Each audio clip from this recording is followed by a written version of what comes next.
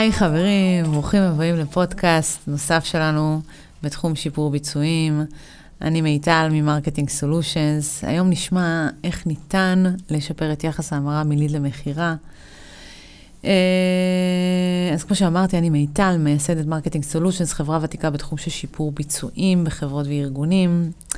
והנה במקרה, נמצא איתנו אסף, האיש ששוקד מעל עשור על שיפור יחס המרה בחברות וארגונים שאנחנו מלווים. אהלן אסף. אהלן. אני מניחה שאין מי שלא יודע מה זה יחס המרה, ואולי בכל זאת, בוא תיתן לנו למאזינים איזושהי סקירה קצרה, מה זה יחס המרה, איזו סקירה על איזושהי סוגי יחסי המרה, אתה מדבר, פגישה, מחירה. טוב, יחס המרה או שיעור המרה הוא למעשה מונח שבמקור נלקח מתחום השיווק. היום מתייחסים אליו בעיקר במשפך השיווקי. אנחנו מדברים על כל מה שקשור לפאנל השיווקי, מיצירת הליד ועד הסגירה בסופו של דבר. נדבר קצת היום קצת יותר על המשפך. ולמעשה יחס המרה הוא מודד בדרך כלל את היחס בין כמות הלידים שקיבלנו, טיפלנו, לבין הפעולה הסופית שבוצעה. במקרה שלנו זה יכול להיות תיאום פגישה או מחירה, סגירה בסופו של דבר. יחס המרה מליד לפעולה, כגון תיאום פגישה או מחירה, הוא למעשה יחס הסגירה. ובלא מעט ארגונים וחברות ניתן לשמוע דווקא את המינוח הזה, ולא יחס המרה, וזה בסדר, כל עוד כולם בסופו של דבר מתייחסים לפעולה הסופית. אני באופן אישי אוהב לקרוא לזה יחס סגירה, ואם ניתן את הדוגמה, אם יש לנו כרגע 100 לידים, שמתוכם 5 סגרו, אז יחס ההמרה שלנו למעשה 5%. חשוב להדגיש מיטל שיחס ההמרה הוא תמיד יהיה באחוזים, אוקיי? עכשיו לגבי המשך השאלה שלך, אילו יחסי המרה קיימים, יחסי המרה הם לאורך כל המשפך השיווקי, אז בתוך המשפך הזה של מליד למחירה, יש עוד יחסי המרות בדרך בתוך המשפך. יש המרה מליד נכנס, אוקיי, לשיחה שבוצעה. יש יחס המרה משיחה שבוצעה בפועל, שיחה יוצאת למתן הצעה. זה אנחנו יכולים לראות בעיקר בחברות ביטוח, חברות ביטוח אלמנטריות, כמו ביטוחי רכב ודירה, אז הרבה מאוד מהשיחות שלהם הן שיחות לתת הצעה, אוקיי? אז ניתן למדוד מכמות הלידים עד כמות ההצעות, מה ניתן ומה לא ניתן. ניתן למדוד יחסי המרה בכל אינטראקציה בתוך המשפק השיווקי. זאת אומרת, משיחה שבוצעה להיענות ראשונית, מהיענות ראשונית למתן הצעה, לאחרי זה שיחת פולו-אפ, אחרי זה יכול להיות אחרי זה לתיאום פגישה וחלה עד סגירה. יש פה לא מעט משתנים שמגדירים אותם מראש בתוך המשפך, לפי, שוב פעם, המוצר עצמו, סוג המוצר. הבנתי. ממה מושפע יחס ההמרה? איזה שאלה. תראי, יחס ההמרה מושפע מלא מעט גורמים. זה מתחיל מאיכות הליד ואופן הבשלות שלו, שזה אומר האם הליד הוא באמת באיכות גבוהה, האם אנחנו מדברים על ליד שהגיע מכתבת תוכן, או ליד שהגיע מפייסבוק, לעומת ליד אורגני שהגיע מהאתר, אופן הטיפול בו, אוקיי? איך מטפלים בו, אופן הניהול של הטיפול, המעקב. תראי, יש פה עשרות פרמטרים. למעשה, אם מסתכלים על זה מהצד, ניתן לחלק את ההשפעה לגורמים פנים ארגוניים וגורמים חיצוניים. גורמים חיצוניים זה נסיבות אובייקטיביות, זה בדיוק כמו אנחנו נמצאים היום בתוך משבר הקורונה. ובמשבר הקורונה, שזה גורם חיצוני, הוא יכול להשפיע על יחס המרה במקומות כמו לידים של אולמות אירועים, השקעות פיננסיות, ולהפך, זה יכול גם על מסכות לפנים. אם היום מישהו מפרסם בקמפיין אינטרנטי, מחירה של מסכות, אז יחס המרה הוא בגלל התקופה הוא גבוה מאוד. ובכל זאת, מה הסיבה שיחס המרה זה פרמטר כל כך חשוב? תראה, יחס המרה הוא סוג של מצפן עבור המנהלים. זו אינדיקציה מצוינת לבדוק הרבה מאוד דברים, בעיקר רווחיות, עליות הרכשה, וכמובן את ההכנסה. חברות וארגונים משתמשים בנתוני יחס המרה כדי להסיק מסקנות לגבי אסטרטגיית שיווק ומחירות. למעשה, זה הבדל, אני מסתכל על זה, הבדל בין להיות רווחי לבין להיות פחות רווחי או לא להיות רווחי כלל.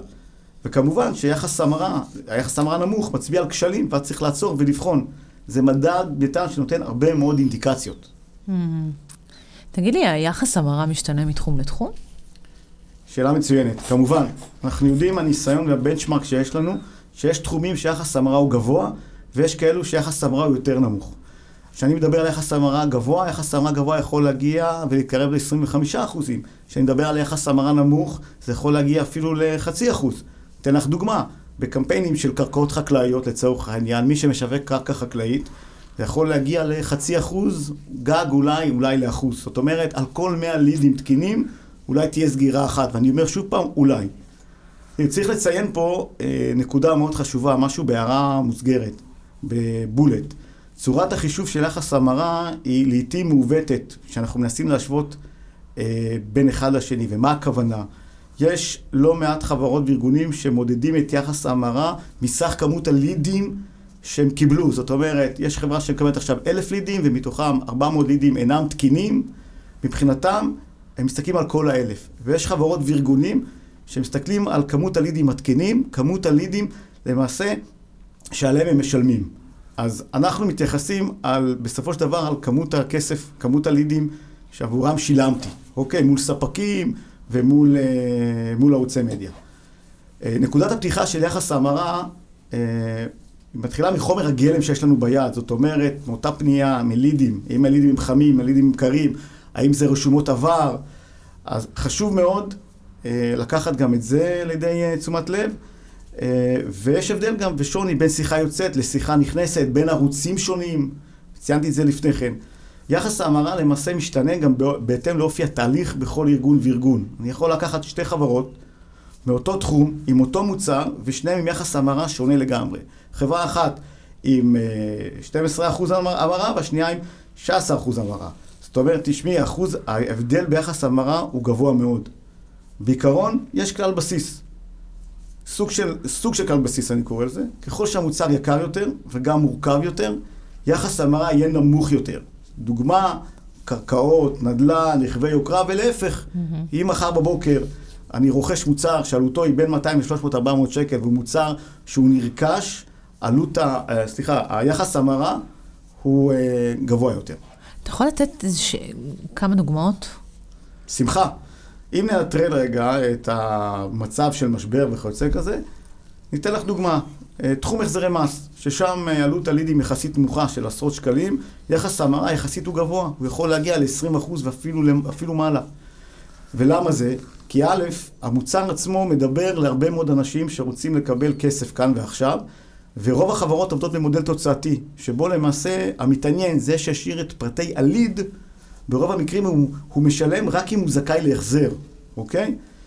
יש בתחום הזה גם חברות שעובדות על מודל אחר, של עלות פתיחת תיק, ואז רואים שיחס ההמרה שם הוא יורד.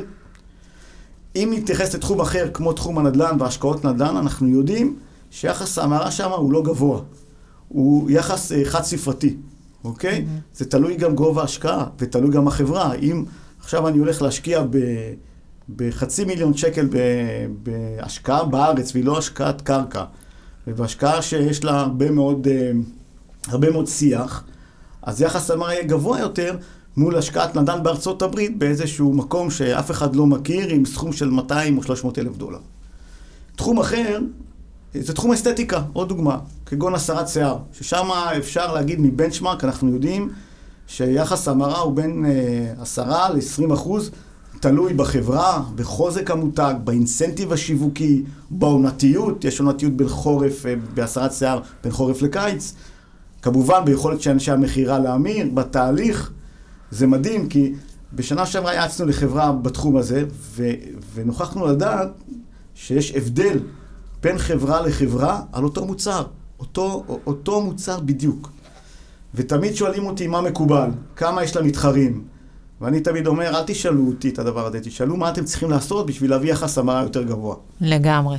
כן, אז תראי, יש תחומים, אבל יש גם לא מעט פרמטרים ומשתנים, כפי שציינתי, ואנחנו יכולים לנהל פה דיון שיארך יותר מכמה שעות על הפרמטרים והמשתנים הללו, כי יש לא מעט פה. תגידי, בכל זאת, אילו מדדים ומשתנים חשובים קיימים, וכיצד ניתן לנתח אותם ובאיזה שלב? אז התשובה שלי היא למעשה בסוף התשובה הקודמת, כי יש יותר מדי מדדים ופרמטרים ומשתנים, והם למעשה פועל יוצא של אסטרטגיה. בכל שלב יש לא מעט מדדים, יש כמות לידים תקינה, כמות שיחות יוצאות, נכנסות, כמות שיחות שנסגרות בשיחה הראשונה, מה שנקרא במודל פתחת סגרת, שיחות פולו-אפ, הנציג, הערוצים. זה לא נגמר. יש עשרות רבות של מדדים לאורך כל הפאנל השיווקי. אוקיי, אז אם נגעת באסטרטגיה, עכשיו זה הזמן להעלות את שאלת השאלות. איך אני משפרת את יחס ההמרה? מאיפה אנחנו מתחילים? תראי, לשפר יחס ההמרה, כמו שאמרתי, זה מורכב ממספר רב של גורמים מדדים משתנים, שאם אנחנו יודעים לשזור אותם ביחד, אז אנחנו מקבלים תוצאה, ותוצאה יפה מאוד. אני באופן אישי לא מאמין בזבנג וגמרנו, ולשאלה שלך אני מתייחס כשאלת $1,000,000. בשביל לשפר יחס ההמרה, צריך לפעול בכמה מישורים. זאת האסטרטגיה שציינתי בתשובה לשאלתך הקודמת. אני מסתכל על זה כמשולש שווה צלעות, 3 חלקים. צלע אחת זה תהליך המקסום טיפול בליד. הצלע השנייה זה הניהול, אוקיי? והצלע השלישית זה המשאב האנושי. אם אני אפרט ברשותך, בקצרה, על מה מדובר, אז גם את וגם המאזינים צריכו להבין קצת יותר על מה אני מדבר. אז קודם כל, תהליך מקסום טיפול בליד, למעשה הוא מתחיל מהרגע שהליד נוצר, אוקיי? איך קיבלנו את הליד, באיזה צורה, מתי אנחנו למעשה יוצרים את הקשר הראשוני, איך מתקשרים, מתי מתקשרים, מה המסרים, מה ה-SLA, מה עושים בשיחת פולו-אפ, אוקיי? וכמובן אוטומציות שיווקיות, ויש עוד לא מעט דברים בתוך תהליך המקסום. כל נושא הצלע השנייה, שזה הניהול. זה ניהול של תהליך המקסום הטיפול, אותו מנהל מוקד, אותו מנהל מחירות, יחד עם אותו אנליסט, אם קיים בחברה, והניהול גם של הצלע הבאה, שזה המשאב האנושי. הנושא של ניהול, יש לו משקל רב, כי לבוא ולהסתכל מלמעלה ברמת מקרו, ולראות מה חסר, ואיפה לעצור, ואיפה לבקר, ואיפה לשנות, בהקצאות לידים, בתסריטי שיחה, במסרים, הוא חשוב מאוד. והצלע השלישית, זה המשאב האנושי. למעשה זה כל מי שנוגע ומטפל בליד, שלמעשה אלה נציגי המחירות. ופה אנחנו מדברים למעשה על איכות הנציג, זאת אומרת, איכות יכולת המחירה שלו, הקשב שלו, איכות הטיפול שלו, כמה הוא באמת אינטואיט לזה, כמה הוא מסוגל לקחת X לידים ולהמיר אותם. יש לא מעט נציגים שמהר מאוד מתייאשים אחרי 3, 4 ו5 ניסיונות התקשרות. כמה באמת אותו נציג מחירות הוא רעב ומסוגל לסגור יותר על בסיס מה שיש. זה המשאב האנושי, כולל ההתמקצעות שלו. כן. אז המשולש הזה תמיד הולך ביחד. נכון, יש תקופות שעובדים במקביל ויש תקופות שעובדים בטור. אבל, תראי, לא מעט ארגונים מנסים לשפר, אבל בגלל המרדף בשוטף, מבצעים תלאי על תלאי. ובסוף התלאי הזה נפרם. אז אין בעיה להגדיר מראש מה החוליה החלשה ביותר ולחזק אותה. אני באופן אישי, גם הניסיון שלנו לא מאמין לחזק את החזק ולהשאיר את החלש, כי בסופו של דבר אנחנו רוצים לייצר איזה סוג של תהליך לחזק את כל המערכת. אז זה תהליך, כמו שאמרתי, זה באמת תהליך. תגיד לי, ומהניסיון שלך, ואתה רואה את זה לא מעט, איזה צלע היא הכי חשובה? אוי, תראי, ברוב החברות 3 הצלעות הן חשובות באותה מידה. זה כמו שתשאלי מנכ"ל איזה מחלקה היא הכי חשובה אצלו בחברה, הייצור, השיווק או המחירות. סוג של ביצה ותרנגולת. אם המנכ"ל הוא מגיע מעולמות של מחירות, אז הוא יגיד לך מחירות. אם הוא מגיע מעולמות הייצור, הוא כנראה יגיד לך ייצור.